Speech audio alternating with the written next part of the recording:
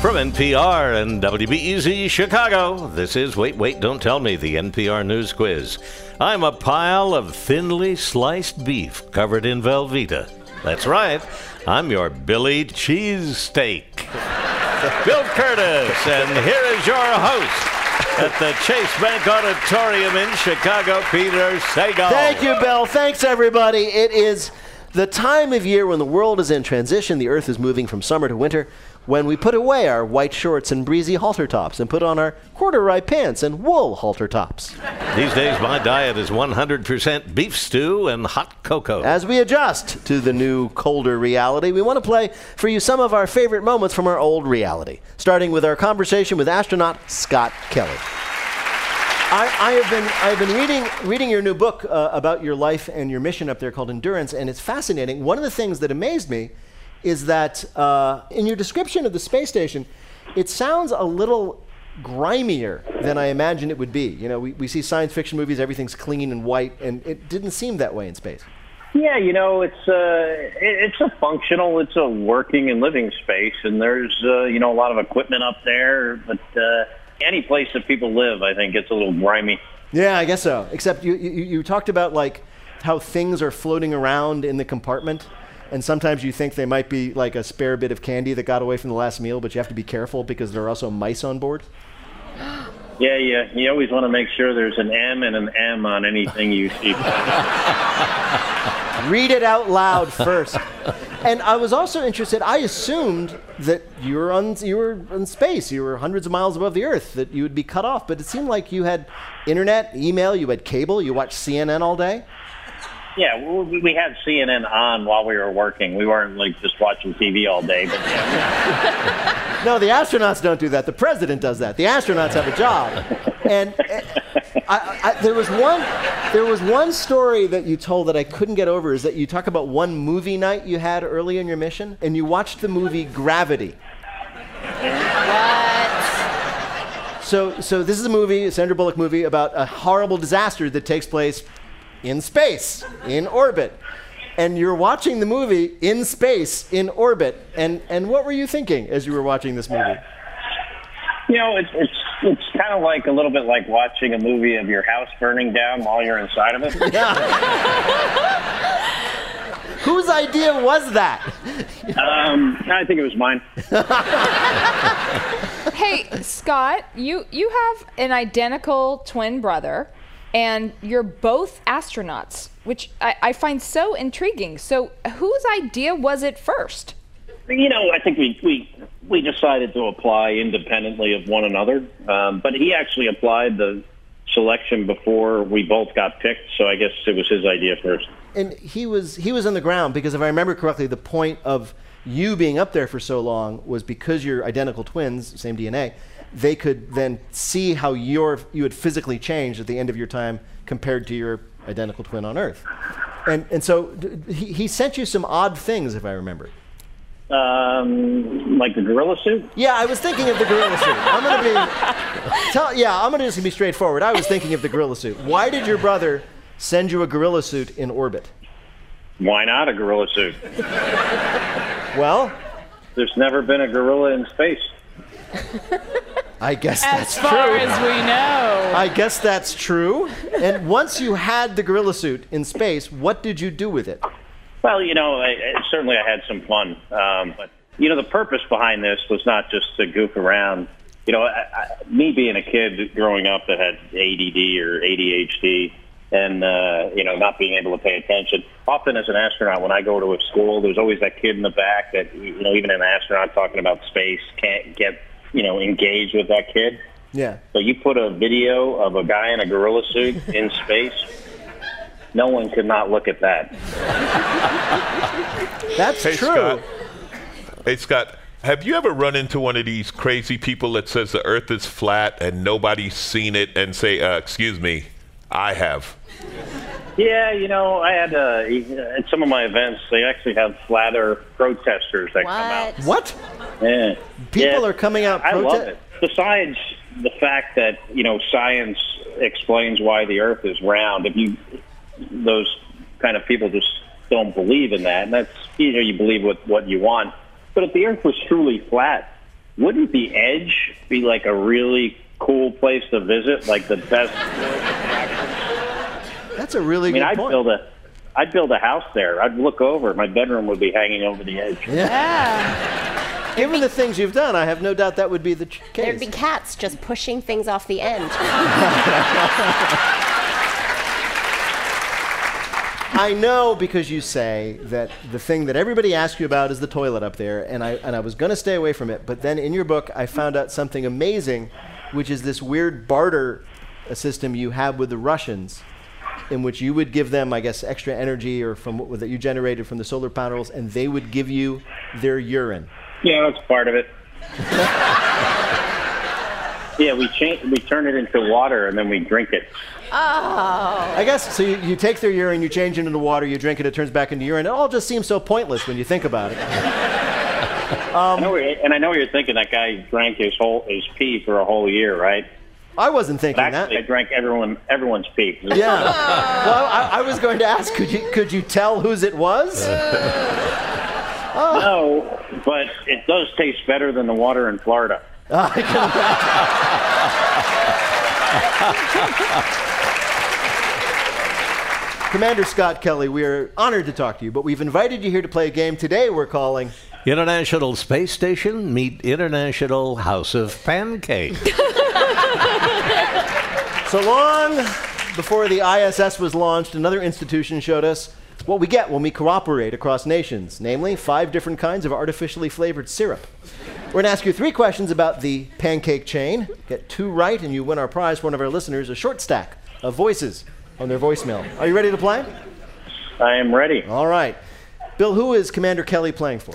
Cameron Nixon of Indianapolis, Indiana. All right. Here is your first question. IHOP, seemingly so harmless, has been involved in lawsuits such as which of these? A, IHOP v. PSF.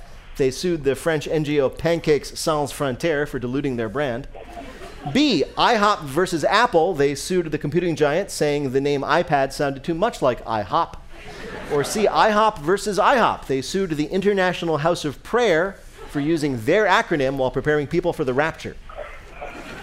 I would say A. You're going to say A. They sued the French non-governmental organization Pancakes Sans Frontières, which presumably would bring pancakes to needy people in war zones. Not my area of expertise. All right, yeah. So you're going to go with... So let me. So C. Yeah, but I think C is a better choice, yeah. They sued the International House of Prayer. It's confusing because both IHOPs are considered symbols of the end times. All right. Next question. IHOP got in trouble for a marketing tactic in 2015. You probably missed it. You were in space. What was it? A TV ad with actress Kendall Jenner preventing a riot by giving a Rudy Tooty fresh and fruity breakfast to a policeman. B, a tweet which said their pancakes are, quote, flat, but they've got a nice personality. Or C, an attempted viral campaign where they covered sidewalks in pancake syrup and told people to, quote, slow down and come on in to IHOP. I'll go with B. You're an engineer and you figured it out. That's right. Yes. People thought that was not as funny. So offensive. Not so funny. Not so funny. Not so funny. So they took it down. All right, last question. When the first IHOP opened in New York City's East Village a few years ago, neighbors rose up in protest. Why? They felt A, quote, Swedish pancakes were an offensive cultural appropriation. B, they didn't like a sign out front that said New Jersey taste without New Jerseyans. Or C, it stank of bacon 24/7. That's interesting. No offense. I mean, I like bacon, but I'm going to go with the bacon smell. That's right. Wow.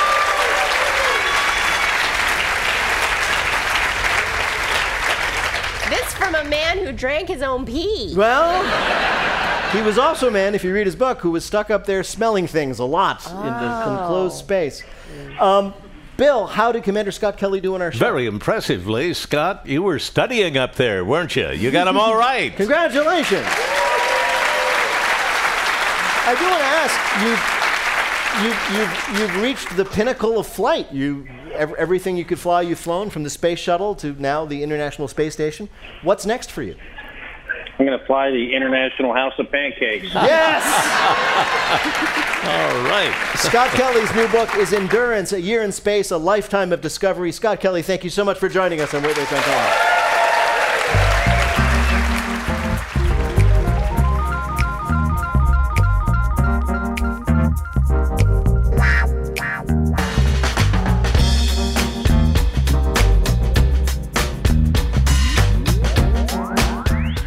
And even in times of change, it's important to celebrate things that stay the same, like dumb politicians. Roxanne, Congressman Mo Brooks of Alabama is a proud member of the House Science, Space, and Technology Committee. This week he argued that instead of global warming, sea levels might be rising because of what? Oh, all those icebergs falling into the water, making it You're rise. actually close, not icebergs. Rocks. Just rocks. Rocks falling into the ocean. He's on the committee for science? He's on the committee for science. Okay, all right. The Republican congressman pointed out when you put stuff in containers of water, the water level goes up. If it's true in his bathtub, why wouldn't it be true in the ocean? Tell me that, Mr. Smart Guy. Well, technically he's right, Yeah, but it makes sense, like how the volcanic eruptions in Hawaii right now could have been caused because the Earth ate some bad chili, you know.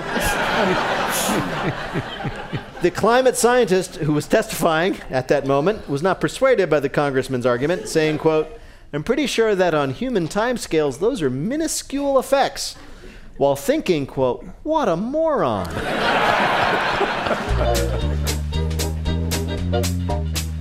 When we come back, Austin Goolsbee makes tariffs sound exciting, and we relive a bluff game that struck close to home for many listeners. We'll be back in a minute with more of Wait, Wait, Don't Tell Me from NPR.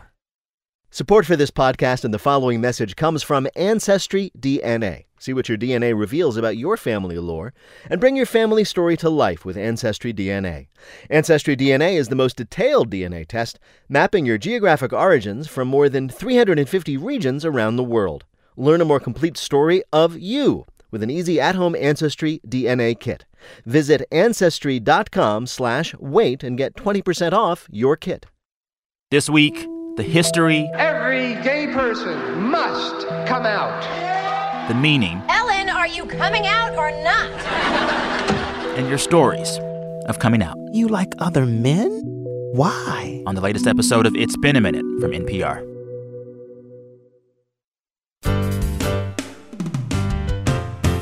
From NPR and WBEZ Chicago, this is Wait, Wait, Don't Tell Me, the NPR News Quiz. I'm Bill Curtis, and here is your host at the Chase Bank Auditorium in Chicago, Peter Sagal. Thank you, Bill. It is fall. And while the days are becoming shorter... Thank you, Bill. It's fall, and while the days are becoming shorter, this show is still an hour long.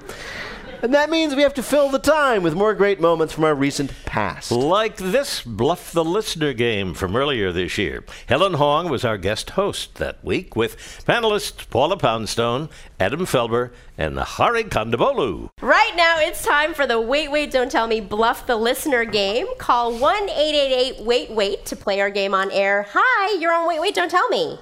Hi there, how are you? My name is Kelly, and I'm calling from Tewksbury, Massachusetts. Tewksbury, Massachusetts. Was Ann Sullivan from Tewksbury? Or? Actually, she and her brother lived at the Tewksbury State Hospital. They were orphaned. Hey, this is a comedy show.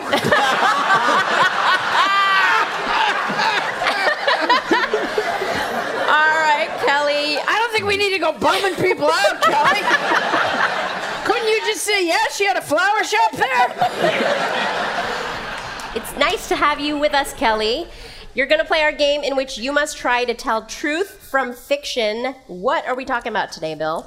I forgot my toothbrush. We've all forgotten things while traveling. Why, on 2 trips in a row traveling with this very show, Peter Sagal accidentally brought 2 left running shoes. That's not a setup to a joke or anything. It's just a true fact we're choosing to expose while he's on vacation. This week, we read about someone leaving something surprising behind. Guess the panelist who's telling the truth, and you'll win our prize, the Wait, Wait voice of your choice on your voicemail. Are you ready to play? I am ready. Awesome. First up, it's Paula Poundstone. The annual Thank You for Your Service Parade, presented by Disneyland in partnership with the USO for service members and their family at Camp Pendleton in San Diego, is quite a production. There are a dozen incomparable floats and an exquisite sound system. This year, however, someone whose head must still be rolling forgot the Mickey Mouse costume. Thinking quickly, parade director Rini Maciero instructed veteran cast member Paul Matlock to perform as scheduled, the voice of parade Grand Marshal Mickey Mouse as if he were there, but in hiding. Welcome, service members and families, to our Where the Heck is Mickey parade. Mickey's voice boomed to a confused crowd of parade watchers down Main Street in Camp Pendleton. This year, I'm camouflaged. Right, Minnie? Even Minnie looked confused despite having facial features that are set in an immovable broad smile. He kind of freaked my kids out, complained Corpsman John Sedich. I mean, saying stuff like, don't bother looking for me. You won't see me unless I want you to see me. We like a Mickey we can see.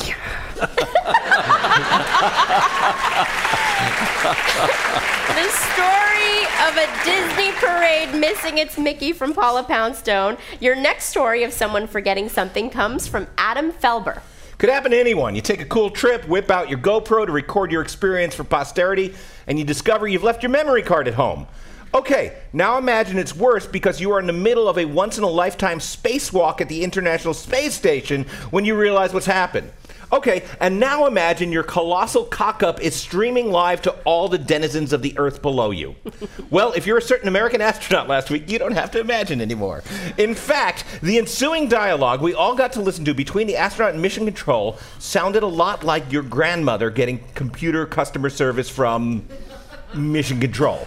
Let me read you an actual sample. Hey, Houston, I gotta ask you a question about the GoPro real quick. Over. Go ahead, over. Okay, I'm pushing the button and getting a no SD card. That means, do I need that to record? And if it's recording, is there supposed to be a red light on? This is Houston. I'm told that if the card is in, it should have a red light if it's recording. And Houston, if it says no SD, what does that mean? Over. We think it means no card. Over.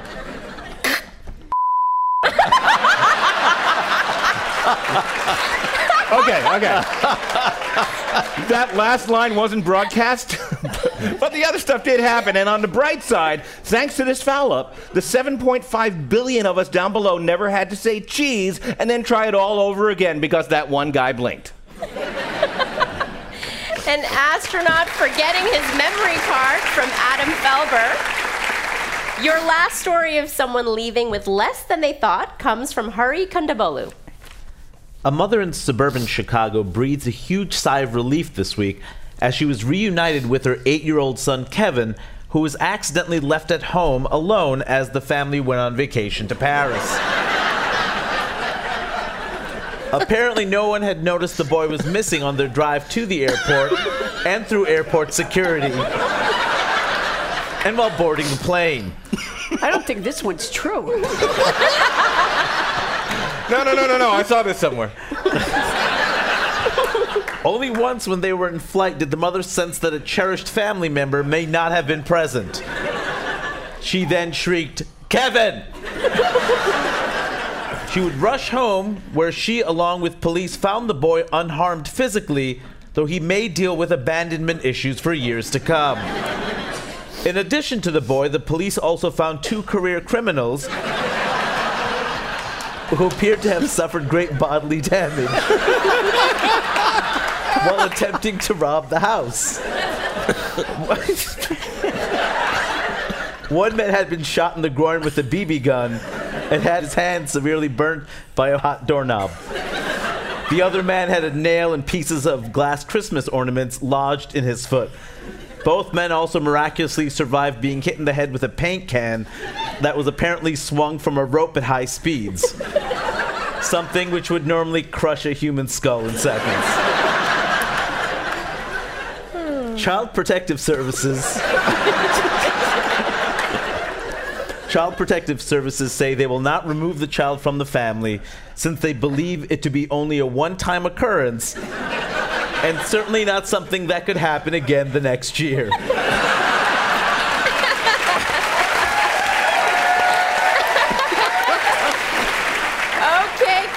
We've got Hurry's story about a family in Chicago that left their son at home, Adam's story about an astronaut, and Paula's story about a missing Mickey Mouse. Which one is real?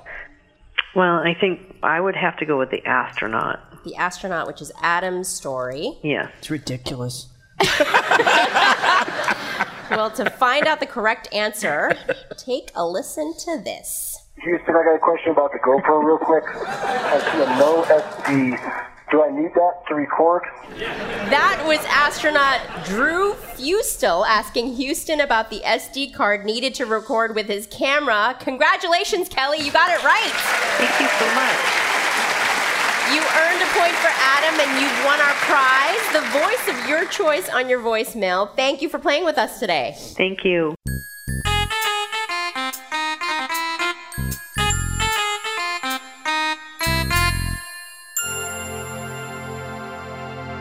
There's been a lot of talk about trade wars this year, and like the rest of you, whenever we hear the word tariff, we just smile politely and secretly swallow the cyanide pill hidden under our false tooth. But economist Austin Goolsbee has the power to make tariffs thrilling, as he did back in March. Thank you. So you were the chief of the Council of Economic Advisors for President Obama until about 2011, is that right? Yeah, that's right. And since we now know there isn't one anymore for President Trump, what can you tell us about what is not any longer being done? Well, I have a friend who was on the Council of Economic Advisors a long time ago, and when I took the job, he said the job of the Council of Economic Advisors, like a good gardener, is 10% planting seeds and 90% pulling weeds. Right. And so the fear always, as the economists leave, nobody likes them, nobody wants to talk to them, but they prevent some of the dumbest things from happening. And so the fear would be more dumb things could get through. Right. And so given that the job of the chief of the Council of Economic Advisors is to keep dumb things from happening, how do you think Gary Cohn did? Well, the fact that it seems that the president announced the policy at the end of a press conference and his own staff did not know that he was going to announce it suggests that maybe Mr. Cohn was not having the impact that he wanted to have. Right. Although I'm told sometimes that the way to get the president to do something is to tell him not to do it. So maybe you should have tried the reverse psychology. Maybe so. What you'd have to do is you say, you know what Obama would do? Put tariffs on aluminum.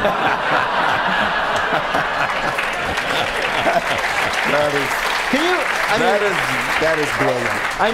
I know economics is difficult and sometimes abstruse and even a little dull, but can you explain to us, are these tariffs a good idea? I'll tell you why they're a terrible idea, which they are. But to do that, I will give you a small story about my Aunt Rena, who lived in a house with my Uncle Bob in Lubbock, Texas.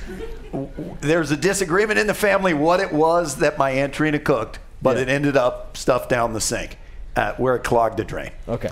And my Uncle Bob went to the store and got a product which has since been banned, which was called the Bomb. And the Bomb was a combination of a plunger and a firearm. Okay. And it had a cartridge in it. It's Texas. Everything is a combination of a firearm. Into the drain, and you fired it in, and it would blow the clog out. So this is like an explosive device with a projectile. It's got a CO2 projectile, and you put the pressure in there, and you blow it out. Yeah. And it said on the outside, use only one charge. Okay. Okay, my Uncle Bob is not the type to use only one charge if more than one is available. So he fired the entire thing into the drain. I just want to interrupt. This is the most interested in economics I have ever been. Right now. I'm going to bring it back. All right. I'm going to bring it back. This is great. He cleared out the clog of the drain. Yes. The lasagna, whatever it was. And they lived in in Chicago we would call a converted. It was a house, had a wall down the middle. There were two identical apartments. And the drains did not just go straight down, they connected in a little Y. Right. So every time he blew the bomb into the drain, it didn't go down the drain to the sewer, it just blew it to the neighbor. So the next morning, that person comes over, bing bong, said, Bob, was there some kind of terrible plumbing catastrophe that happened? And they go, he said, I'd like to show you my apartment. And all over the ceiling of the kitchen is my Antrina's lasagna blown out there. And that is exactly what's wrong with tariffs, is you can blow it. You can blow the lasagna out of the steel drain. But when you blow it out of the steel drain, right onto the auto industry, Boeing, and all that. It's all over the ceiling, and that's what's wrong with this. It ends up destroying thousands more manufacturing jobs than you're saving in the one where you're doing it. That is so great, and I have this deep conviction that if only you had been there to explain it to Donald Trump just that way, he would have understood. Yeah. So anyway, that was great. That was great. Now, do Bitcoin.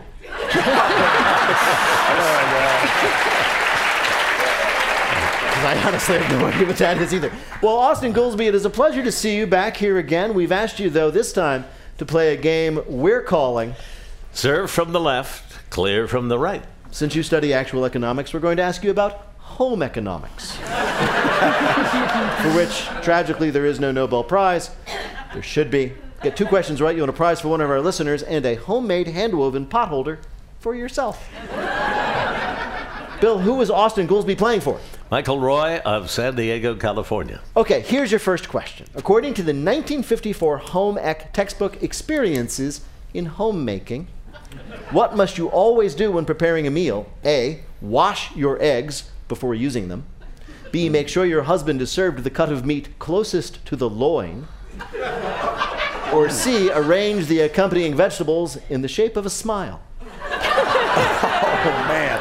Wait, so A was wash your eggs. Yes, now, there's a before you crack them. There's a huge controversy about refrigerating, whether you should refrigerate your eggs. Yeah. And you're supposed to refrigerate eggs in the United States because they've been washed, and there's some protective something around an egg in nature that you really are an economist. So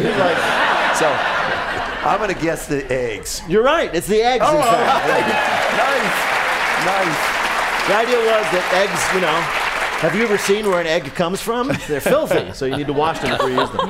All right, next question. Home ec classes at Cornell University were pretty different before 1969. Before that, the college regularly did what? A, give actual babies to the students to use as, quote, practice children. B, they taught everyone that serving family style from one big platter was communist.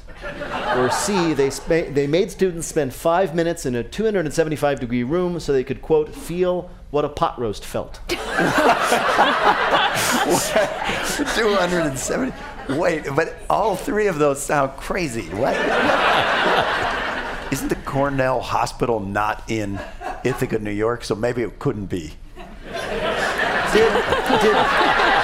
When you were working at the White House, did President Obama ever shout at you, for God's sake, Austin, just say something? Well, I don't know, Mr. President. I mean, there are so many factors that could feed into this decision. Okay, I'm going to guess the babies. You're right. It was the babies the whole time. And they say to the students, they say, don't worry if you mess it up. It's a rental. All right. Last question. Home economics classes, we've discovered, actually were somewhat widespread, and they have produced some notable alumni, including which of these? A, Martha Stewart, who received Barnard College's first ever grade AA in a special home economics major. B, Michael Jordan, well known around these parts, who took home economics in high school in case he didn't make enough money to go out to eat when he grew up. C, Ozzy Osbourne, who created a recipe in his home ec class for bat a la king. Wait, I'm going to have to go with His Airness himself. You're going to go with Michael Jordan? Yeah. Yes, it was Michael Jordan, yeah. Michael Jordan, greatest basketball player of all time. He apparently, he said to an interviewer once that he took home ec to learn to cook because he worried his ears were so big he'd never find a wife.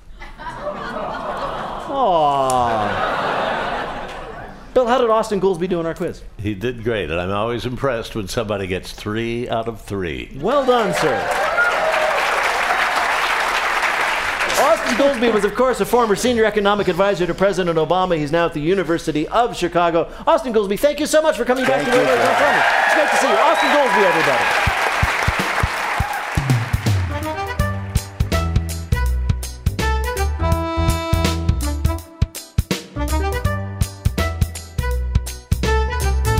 we come back, the actor behind Carmela Soprano makes us an offer we can't refuse, even though that wasn't the movie she was in. And Ohio Governor and former presidential candidate John Kasich is too polite to say I told you so. We'll be back with more of Wait, Wait, Don't Tell Me from NPR. Support for this podcast and the following message comes from Rosetta Stone. Anyone can speak a new language with the right tools. Built by experts, not crowdsourcing, Rosetta Stone goes beyond simple vocabulary by preparing you to have real-life conversations in more than 24 languages. Lessons sync across your phone, tablet, and desktop, so you can learn anywhere at your own pace. With Rosetta Stone, you'll speak out, not freak out. Start for free at rosettastone.com/NPR. Rosetta Stone. Speak for yourself. What happens when a family decides to adopt a child of a different race? All of my life, my parents have told me I'm just like my brother and sisters, but I wasn't, and I'm not. This week on Code Switch, transracial adoptees speak for themselves. From NPR and WBEZ Chicago, this is Wait, Wait, Don't Tell Me, the NPR News Quiz. I'm Bill Curtis, and here is your host at the Chase Bank Auditorium in Chicago, Peter Sagal. Thank you, Bill. As we move into the colder months of the year, we're giving you a chance to warm yourselves in the heat of our favorite recycled clips. Think of the past hour as a landfill piled high with slowly decaying limericks and puns. Back in April, award-winning actor Edie Falco joined us, which gave us the chance to ask someone what it's like to be on a hit show. Edie joined us in April, along with Helen Hong, Maz Jobrani, and Moraka. Thank you. Thank you. Very much. Happy to be here. The Sopranos was really like, in my memory anyway, the first really cult TV show of the modern era that everybody watched. Yeah, I guess so. I mean, you certainly don't know it at the time, but in retrospect, I guess it was kind of a thing. Yeah, it was the first show I remember that everybody had to get together on Monday to talk about what had happened the night before. I love that. Yeah, it's pretty great. But like a lot of actors, you had a struggling period right at the start, right? Oh, please. For years and years of it. Yeah, really? I mean, I waitressed for, I don't know, a gazillion years. I ran telephones at various offices and dressed up like Cookie Monster at a wedding. Hold on. Well, hold on. Let's go back a little bit. Yeah, that's all right. No, wait. I hope you weren't a bridesmaid. You were a Cookie Monster or the Cookie Monster? The very one. The very one. You were the Cookie Monster at a wedding? How would that Trying go? to get people onto the dance floor. Which Oh is my something God. I always hated. I love that. I'm also imagining the Cookie Monster officiating, Want matrimony? Who hires the Cookie Monster for an adult wedding? Were they tripping on acid? I know that The Sopranos was far from your first job, but it was, let's just say, it was your first prominent job. First, I have to ask, how did you get the job of playing Carmela Soprano, the wife to Tony, the mob boss? It was an audition like any other, and I popped in. I knew I wouldn't be cast because it was an Italian American woman, which I happened to be, but I guess I never really thought I looked very much like that. Yeah. And so there was a certain ease that came during the audition, and I got home and they called me that night to tell me that I had gotten the thing. That's crazy. Amazing. Wow. And when you read the script for that first episode, a guy walks into a psychiatrist's office. Yeah. Did you think, well, this is going to be an enormous cultural phenomenon that'll change the shape of television for decades to come?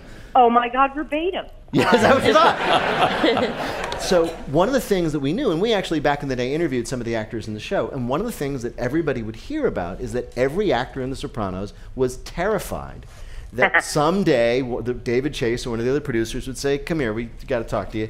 And they'd let you know that you were going to get whacked. That's right. Or your character. They didn't actually kill any actors, as far as I know. No. One of the guys who got killed, and I will not say, all of a sudden after that episode, they started getting all these letters from fans saying, oh, why did you kill off so-and-so, blah, blah, blah. Which seems sort of unusual, and after a period of time, it was all traced back to the actor himself. Really? Wow. Gotta hand it to him.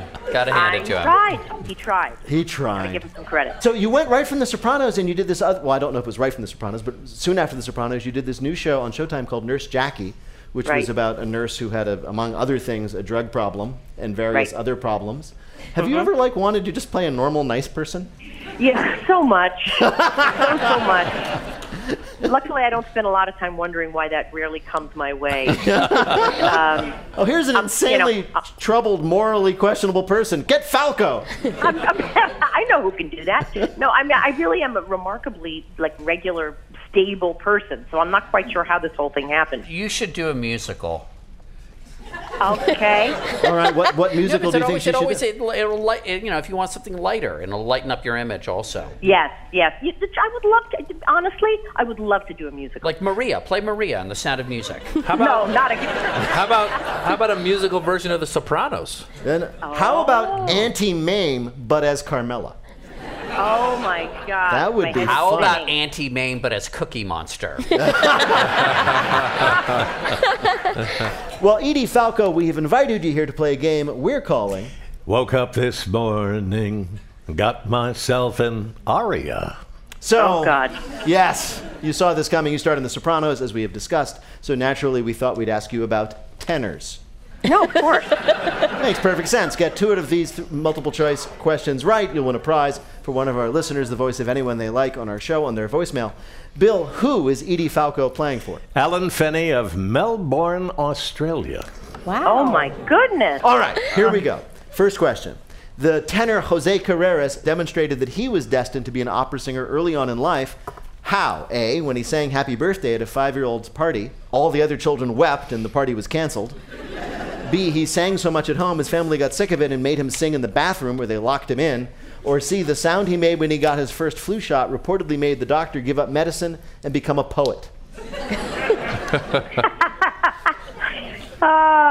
The answer's B. The answer, in fact, is of course B. He was always singing. His family got sick of it. They locked him in the bathroom. The acoustics must have been excellent because, of course, he went on to a legendary career. All right, next question. The great tenor Robert White says the greatest high notes of his career, as it were, happened in a surprising way. Which of these? A bug flew in his mouth and right down his throat, possibly loosening him up so he could reach the note. B, he accidentally sat right on the fat lady's Viking helmet and let out the highest note he'd ever hit. Or C, he heard a car alarm going off in the Opera House's parking lot and was inspired to out-sing it. I think it's C. You think it's C, the car alarm. It was actually A bug threw down his throat. No. And he What? says it somehow loosened up his throat, that he was able to hit his finest high note. Oh my Lord. I know. All right, but this is fine, though. You have one more chance. Uh-huh. Here we go. Though he died in 2007, Luciano Pavarotti, the greatest tenor of all time, some say, will live on thanks to his music and also thanks to which of these scientific discoveries? A, the Pavarotti effect, in which animals exposed to his voice experience increased libido. B, the Pavarotti syndrome, a psychological condition in which 60-year-old men think they can pass for 25-year-old romantic leads. Or C, the Pavarotti gene found in fruit flies, which causes their cells to become abnormally fat. So, C? You think C? Yeah. Yeah, you're right, it's C. I knew it. You did know I knew it. Bill, how did Edie Falco do in our quiz? Well, 2 out of 3 is a win, Edie, in our book. But as you would say on The Sopranos, it looks like 3 to me.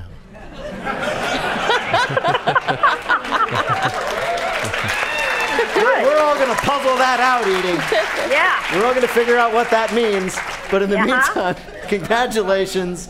Edie Falco, her new movie is Outside In. It's in theaters now and available for streaming almost anywhere that things stream. Edie Falco, thank you so much for joining us on Wait, Wait, Don't Tell Me. What a pleasure to talk to you. Thank you so much.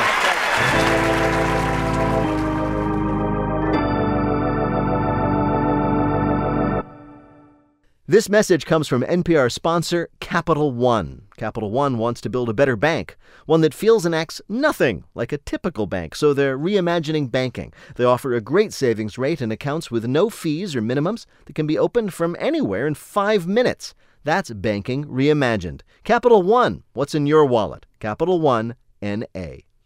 The following message comes from our sponsor, Wix.com. With Wix, the web is your playground. Start with a blank page and design your website in any layout you want. Work with advanced features and sophisticated visual effects. You'll have the freedom to tell your story exactly the way you've envisioned it. Go to Wix, Wix.com to get started today. Wix, what will you create? Ohio Governor John Kasich distinguished himself in the 2016 Republican primary debates with his candor, his fearlessness, and for being located so far to the side of the stage you could barely see him on TV. But Governor Kasich took center stage when he joined us in Ohio in April, along with Peter Gross, Roxanne Roberts, and Roy Blunt Jr. Thank you. So, you started, we are told you started quite early. You were very interested in politics as a young man, right? Well, I went to Ohio State, and I lived in a dormitory, had 15 roommates. I had 15 roommates, and some things upset me, so I asked for a meeting with the president of the university, and finally they let me in, so I went in to see him, and he said, "What's on your mind?" I told him, and then I looked at him, I said, "Sir, I've been in school a couple weeks, and I'm undecided, but looking around at your nice carpeting, your furniture and everything, maybe this is the job for me. What exactly do you do?" And so he told me about his fundraising responsibilities, his academic responsibilities, and he said the next day he was going to fly down and have a meeting with President Nixon. Right. This is 1970. And I said, "Well, sir, there's a number of things that I would like to talk to him about also. Could I go with you?" And he said, "No." And I said, "If I write a letter, would you give it to the president?" And he said, "Sure." So I wrote this letter and told him how I thought he was doing, and I signed a John Kasich P.S. If you want to discuss this further, let me know. I've got time. So I got a letter back from the office of the White House, the president. I opened it up. I went upstairs to my dorm room, called home. My mother answered the phone. I said, "Mom, I'm going to need an airline ticket. The President of the United States would like to have a meeting with me in the Oval Office." And my mother started shouting, "Honey, pick up the phone. Something's wrong with Johnny." True story. So I flew down, get outside the Oval Office, and a guy walks up to me, says, "Young man, you're going to have 5 minutes alone with the President of the United States." And I'm 18 years old, first quarter freshman. Sound pretty cool, folks? It does. Okay. Let me tell you what I'm thinking. New jacket, new shirt, new tie, new pants. I didn't come for 5 lousy minutes. No. So they opened up the door, and I went in. I saw the president, shook hands. The good news is I spent 20 minutes in the Oval Office as a first quarter freshman with the President of the United States. The bad news is I spent 18 years in Congress, and if you add up all the time I spent in the Oval Office, I peaked out at the age of 18. What did you, I mean... It's really so far. Yeah. What did you talk to President Richard Nixon about? You, an 18-year-old college freshman. I had a number of things, Such as? Well, I mean, foreign policy, simple things. Yeah. You realize if we wanted to, we could look up the tape and find out. Yes. You know that button they ought to have on Facebook, which is delete all my information? I've already done that at the Nixon Library. I bet you have. When you were in Congress, of course, you made your mark as a budget guy, and you played a significant role in the balanced budgets of the Clinton years. Very significant. I have to ask about this because I know, because you told me, that one of the things that you zeroed out back in your budget cutting days was money for public broadcasting. Yeah. Well, I did because, wait a minute, hold on. Thanks, Peter. I'm glad I talked to you earlier today. It's really great. They were being so surprisingly nice. First of all, the arts and public broadcasting, all that was critical. At that time, I thought, I'm for it. In fact, I contributed to it, but should the public money go into it? Now, since I know. He knows. Well, if I'm elected president, we'll double the budget. There you go. All right, following up on your joke. Which joke? The joke about when you're president. Oh, okay. So this is interesting. So I got one last thing. We got to do this because ostensibly you work for a news organization. The New York Times just wrote a story about all the time you're spending in New Hampshire. And they pointed out... I like the fish. Well, of course. It's good. It is a coastal state. And they described you as the man who is, and I quote the New York Times, the man who is not running for president. Yeah. So I'm going to ask you in front of our audience here and abroad, are you not running for president, or are you not running for president? Well, it'll depend on what they think. I don't know what they think. No, now, you know what? Peter, this will sound maybe a little crazy, but I don't know what I'm going to be doing. Yeah. I have about 9 months. This is the most important thing for me to finish strong. Sure. Because people remember you how you finished, not how you started. Right. There you go. That'll work. I don't know what it's That's going to fine. mean. I know why you're doing it. I just realized, it just came to me, my political analysis, because you want to go up against Donald Trump again, because last time you didn't get a nickname. Right? Because I'm sure you felt a little bad. There was like... No, not for a second. Well, Governor Kasich, it is a real and genuine delight to talk to you, but that's not what we asked you. We asked you to play a game. Okay. We're calling... But wait, there's more. You are Governor Kasich, so we naturally thought we'd ask you about K-Tel, which is the company that invented the infomercial and also those compilation albums. You used to see advertised on TV, 25 polka hits. Do you remember this? Oh, yeah. We're of an age. So, answer 2 questions correctly about K-Tel. You win our prize for one of our listeners, the voice of anyone they may like from our show, on their voicemail. Bill, who is the governor of Ohio playing for? Gabe Meeker of Columbus, Ohio. All right. Okay, here is your first question. K-Tel was founded by a Canadian salesman named Phil Kivas, who learned his trade hawking wares on a boardwalk. But before that, he had another job. What was it? A royal mountie, B, trapping weasels, or C, poutine cook. And he was Canadian, remember. Well, he wasn't in politics, so he wasn't trapping weasels. Did you say it wasn't it A? Isn't that where I want to head? So he was a Canadian guy. He was a salesman. Before that was he a royal mountie, a weasel trapper. Yeah, he was a royal mountie. No, actually, he trapped weasels. That was the thing he did. He did Sold not. their pelts. He did. That's terrible. He also trapped gophers. He trapped gophers, but weasels are funnier. Next question. Which of these was a real K-Tel compilation album? Was it A, 24 Dumb Ditties, B, 38 Tuba Explosions, or C, 76 Tromboners? You think A. You think A? A? Okay. I'll go A. Yes, it was A. 24 Dumb Ditties. Listen to the people. Listen to the people. That is exactly how I run my cabinet meetings. Okay. You don't make everybody sit around and praise you. That's not how you run your cabinet meetings. All right. Last question. For all the kitschiness, K-Tel albums contributed to the history of American pop music in at least one significant way. What was it? A, the desk at which Michael Jackson sat down to write Beat It had a leg balanced on 6 stacked K-Tel records. Very interesting. B, Dave Grohl of Nirvana and the Foo Fighters. You met him. He says it was a K-Tel record that inspired his musical career. Or C, the CD, and thus digital music, was invented by a computer scientist who was upset that his vinyl copies of K-Tel's Summer Cruisin' record kept wearing out. I'm sort of thinking it's Dave Grohl. Yeah. B. Come on, help me. B. B. Dave. Of course it was B. Yeah. Dave Grohl. Grohl says that he heard an Edgar Winter song on a K-Tel compilation in the 70s, and it sort of changed his life, to use his words. So, Bill, how did Governor Kasich do on our show? The president got 2 out of 3. And that's a win. John Kasich is the author of the book Two Paths. He is the governor of the great state of Ohio. Governor Kasich, thank you so much for being on Wait, Wait, Don't Tell Me. That does it for this autumn edition of our show. Wait, Wait, Don't Tell Me is a production of NPR and WBEZ Chicago in association with Urgent Haircut Productions. Doug Berman, Benevolent Overlord. BJ Liederman composed our theme. Our program is produced by Jennifer Mills, Miles Dernboss, and Lillian King. Technical directions from Lorna White. Public address announcer is Paul Friedman. Our master of operations is Colin Miller. Our production coordinator is Robert Newhouse.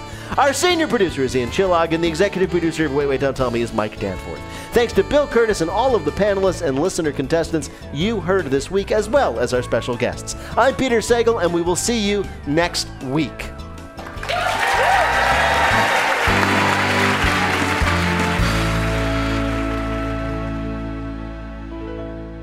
This is NPR.